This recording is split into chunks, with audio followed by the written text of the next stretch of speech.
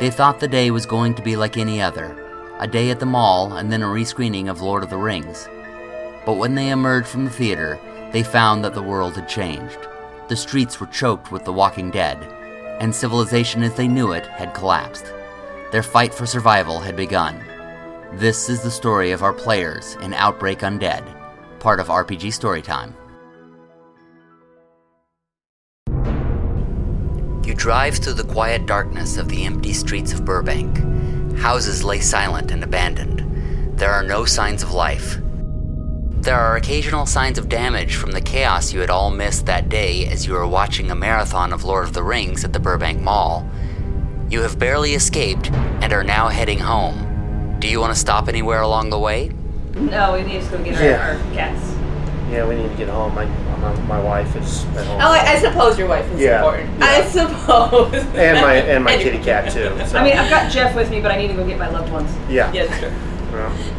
As you round the corner onto your street, your headlights pass the mangled face of a zombie. It recoils at the sight, then ambles into the red light behind you, then fades away into the darkness as you hurry home. Jamie pulls the car into the driveway, and you all hop out without even opening the doors. There is a horrifying silence. Some of the doors swing open on their hinges. Some windows are smashed. What are you going to do? I'm gonna go straight to my apartment. I just want to get my cats. Yeah. I don't want to investigate or any of that. I just want to get my cats. I'm gonna go get Hannah. Thank goodness I actually own a cat carrier. That's a good thing. And I'm going to be going for my cat, but I also have to very much check on my wife. She's, Tommy, you rush to your apartment. The door, thankfully, is closed, and when you try it, it's locked. Yeah, I mean, I'm going to use my key, but if it doesn't work for some reason, I'm going to burst my way in. So. You burst into the studio apartment and find Nasiba there with your baseball bat ready to swing. Her eyes are huge and frightened. Then she recognizes you and gives you a big hug. Hey, you're not in trouble yet. Because she'd be zombie, you'd be in big trouble. Yeah. You let this happen. You cannot pack a whole lot, it's just a car. So what are you going to bring? I'm going to very much calm her down and tell her that everything's going to be okay, I hope. And as for what we're going to bring, well, I got my sports equipment, so obviously maybe I'll grab my baseball bat. While Tommy is doing all this, Jamie, you, Jeff, and Rachel all run upstairs. Okay, so we're running up the stairs? Yes. Okay, are the cats in the windows? Our cats are normally in the windows, so are they there? No, they're not there. That is not a good sign. Are the windows intact? Yes, they are. You guys run around into the alcove and you hear a thumping coming from inside of Jim's door. That's not the cat. Well, that sucks for him. I'm going into my apartment. Yeah. Yeah, if there's a thumping in Jim's apartment, that's probably dead Jim. I ain't touching that. Yeah. So I ain't gonna be the one that lobs off his head, so someone else can tell his parents. Rachel, you get the door first. You don't see Hannah right away. Where are you going to look? She's either on the bed, on the couch, She's not in either of those places. on the little black chair. Nope. However, you run around the black chair and find Hannah behind it. You start to go towards her, but she runs under the bed. Meanwhile, Jamie, you get the door open, and a little white streak rushes by your feet. I'm chasing after Fleur. Jeff, you get the other two. While you go downstairs chasing after Fleur, Jeff goes into the apartment looking for the other cats. Back to Tommy.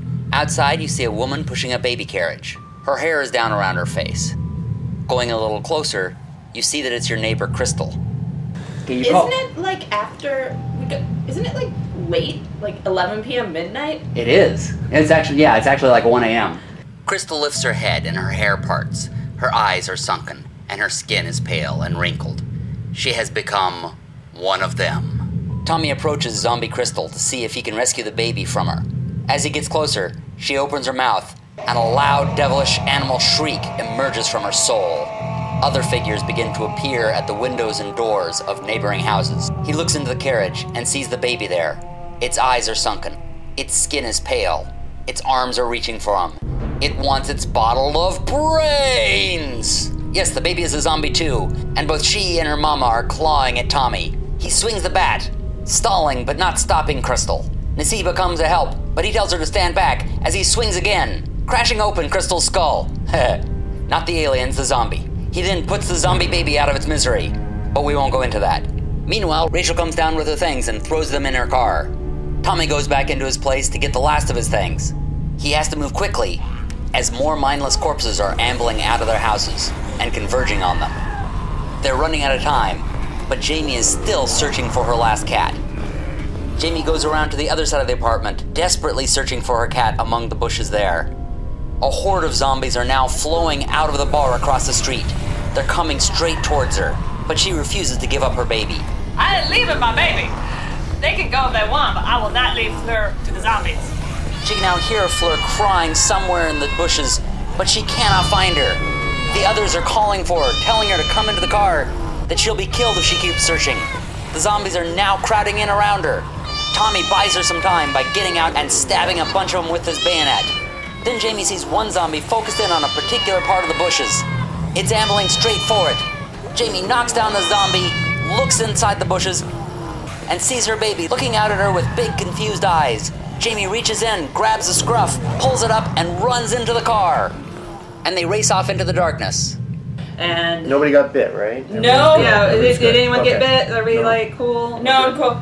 You race away from the zombies and pull onto Victory Boulevard, heading into North Hollywood towards your friend's place, having no idea what awaits you there, or what awaits your future.